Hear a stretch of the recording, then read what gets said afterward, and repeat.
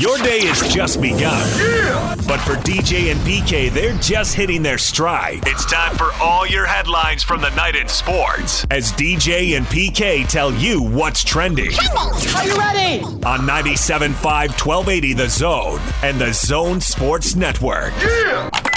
Hashtag NFL. The Kansas City Chiefs are the champs. What in the name of Len Dawson and Buck Buchanan took so long? 50 years, PK. 50 years. Somewhere Ed Podolak is smiling. Ed Podolak. I don't even know if he's on that team. He may have come later. No. Was he on it? No. I can't go back as far as you go back. Well, I can't go back then. No, I mean, not literally. I just know from reading but about I never read anything. Yeah. I'm just Otis I'm not Taylor. talking about standing there or sitting there watching the game. Right. No, I'm just talking about just knowledge. How Your old are we? knowledge of NFL football is deeper than mine.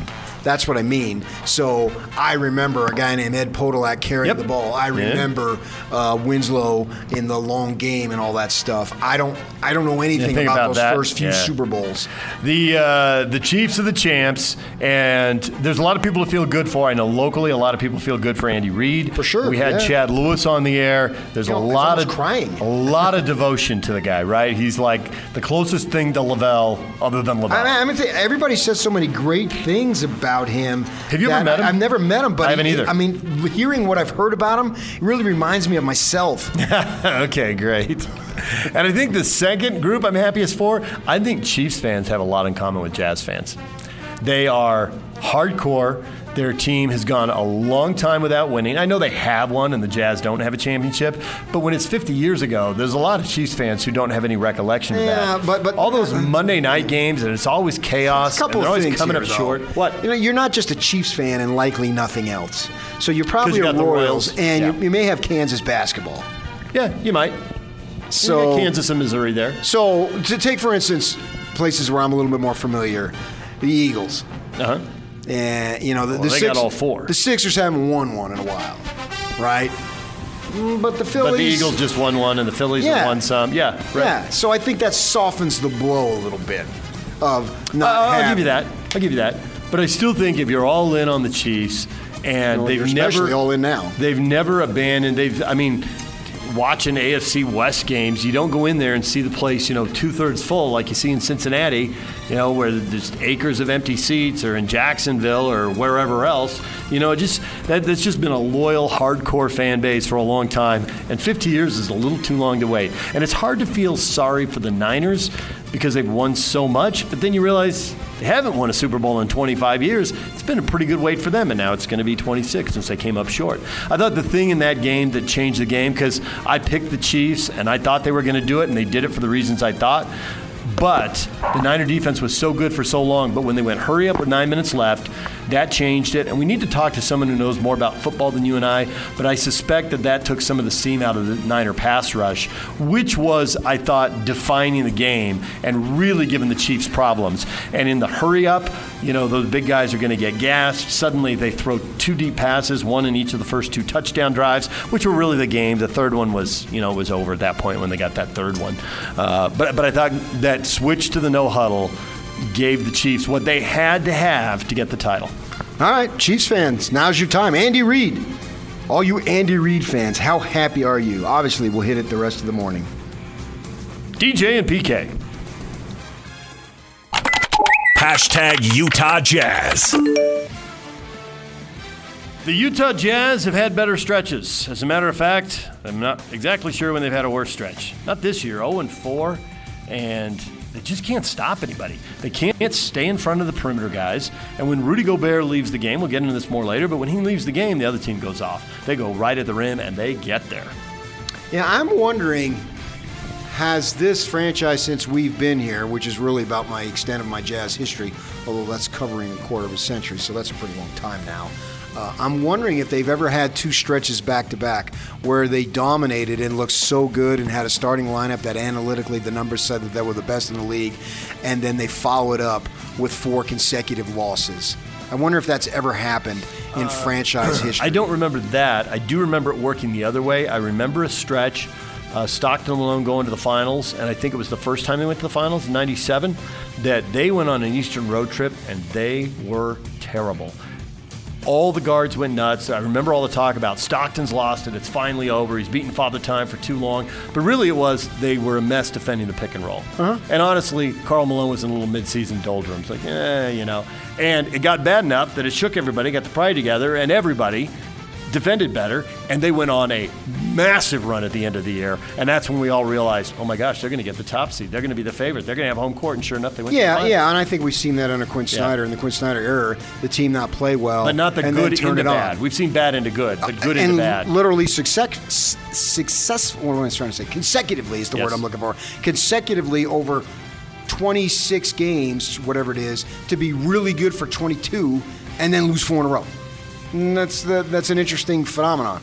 It makes me think that this is a slump because if they weren't that good, then you wouldn't have won all those games before. And I know people are right now, and the snow's doing its deal here, so I don't know if you're in your cars, but the idea being, well, yeah, they played all those crummy teams. I think it's more than that.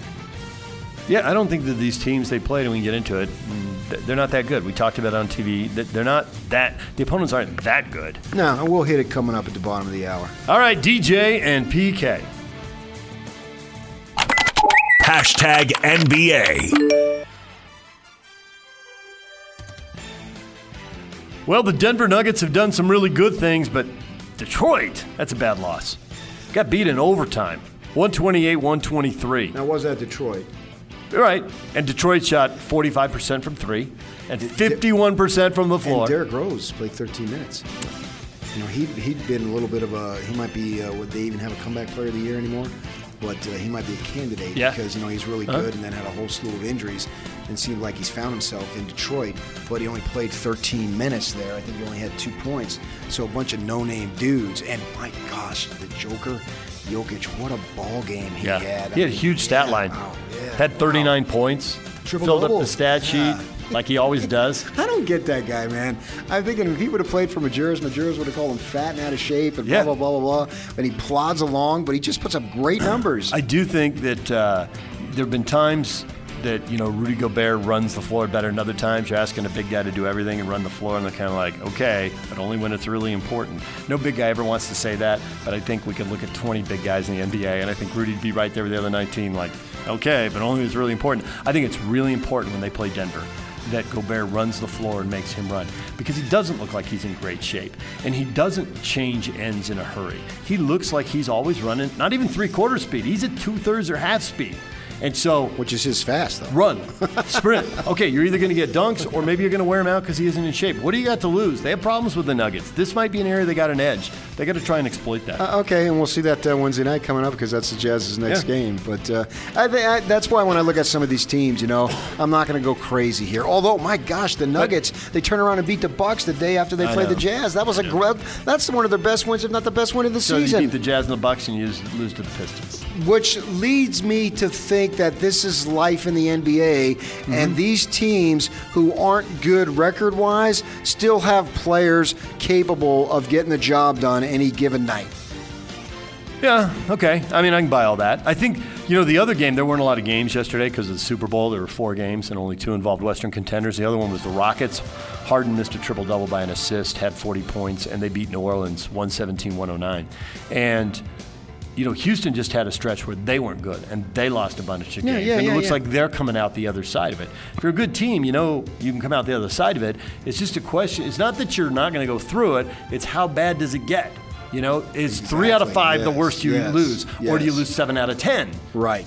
How much can you minimize the valley? The valley's coming. You got to minimize it. Yeah, and also, too, I can argue for the Jazz, you don't want to peak now anyway. What's the point? Well, I was saying that when they're on the hot streak, that this was coming, and actually they put Conley back in the starting lineup at the right time. Remember, I was talking about don't do it when the team is hot. Do it when it needs a jolt. Now, it didn't work. They didn't win, but you could argue. Well, he was fine. Yeah, and you could argue they did come out and play better, at least at the start. Now, they didn't sustain it. But that was the time to move him into the starting lineup. Moving him in when things aren't going well, not when you're on fire. Okay, they lost 3 in a row, and they're like, okay, and I now assume that's now going to continue. Yeah, I would think so, too. I wasn't sure, but that's something you were more sure and believed it stronger than I did, and obviously you've turned out right. Well, now it'll be interesting to see how they handle close games at the end, and if he goes in the finishing five. Because the starting five, I think you can give him, the respect for his career, and obviously you're paying him all this money, and that's fine. You can't mess around with the finishing five. You got to have the team out there that gives you the best chance to win the game, because that's when so many NBA games are decided. Now, the Portland game wasn't. And I don't know, there may still be some lingering minutes restrictions. There might be some situations where they can do some situational subbing, defense for offense type thing. So you can have 6 guys go in there. Yeah, I have to figure that out down the stretch. Right. All right, there's the NBA, DJ and PK. Hashtag college basketball. The BYU Cougars with an outstanding win. For the people who don't like college basketball, they're not as good. It's boy, you watch the NBA and then the college games. I get all that, but it's BYU and St. Mary's. It's taken almost a decade here, but they built a pretty good rivalry between the two. The crowd was bigger because they knew it was a big game. They played a good game, and Yoli didn't play, in Moraga. And this rematch lived up to all the hype, all the expectations, and then TJ with the exclamation point to win the game. That was a great college game. That was a lot of fun as a fan to watch that game. You want the energy of the crowd. And from now on, I'm going to do a drinking game, non-alcoholic, of course. But I'm going to take a drink every time the announcers. The West Coast Conference is a lot better. Come on, stop. What it is, you still got the same teams at the top, and those were what BYU is a lot better. I think that's what it is. Gonzaga's Gonzaga and St. Mary's St. Mary's. BYU is better, and maybe San Francisco you can argue, and I'll give you that.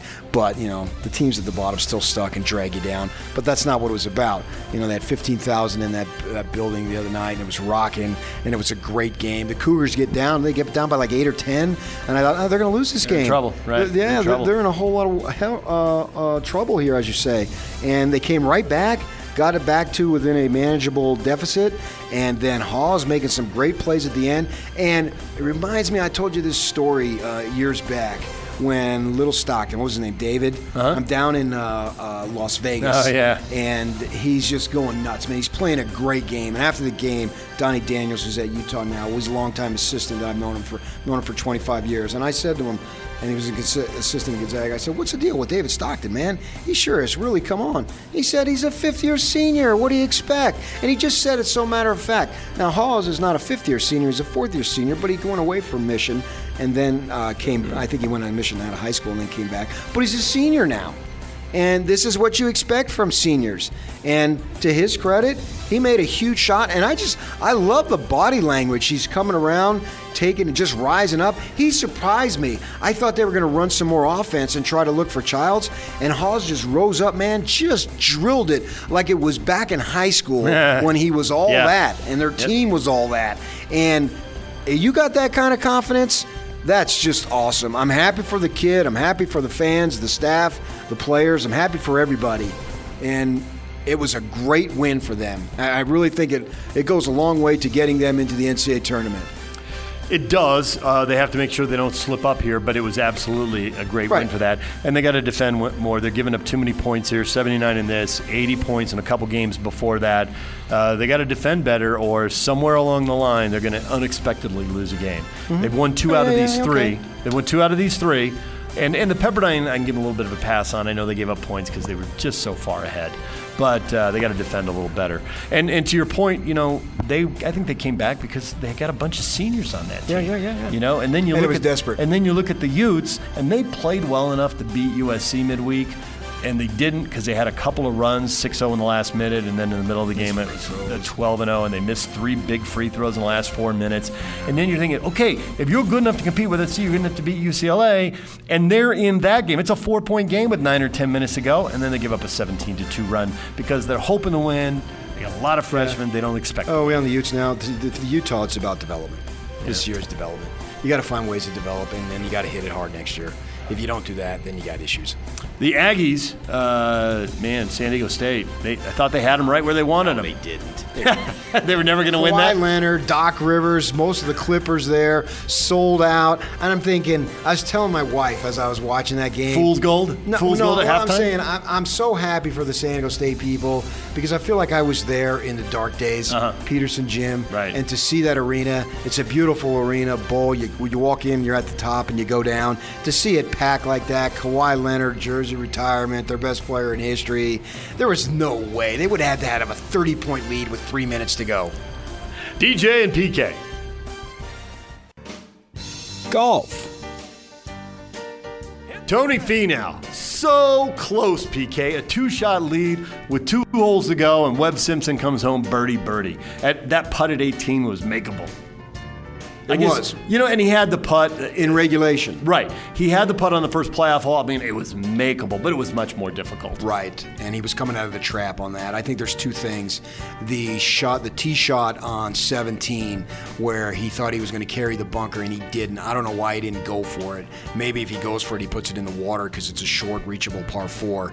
And I think it's the only hole on the tour where there's been a hole-in-one on a par 4 in the history of the tour. And so he goes in the bunker, and he pars, and then Simpson goes 2 putts birdie. 18, Simpson makes the putt.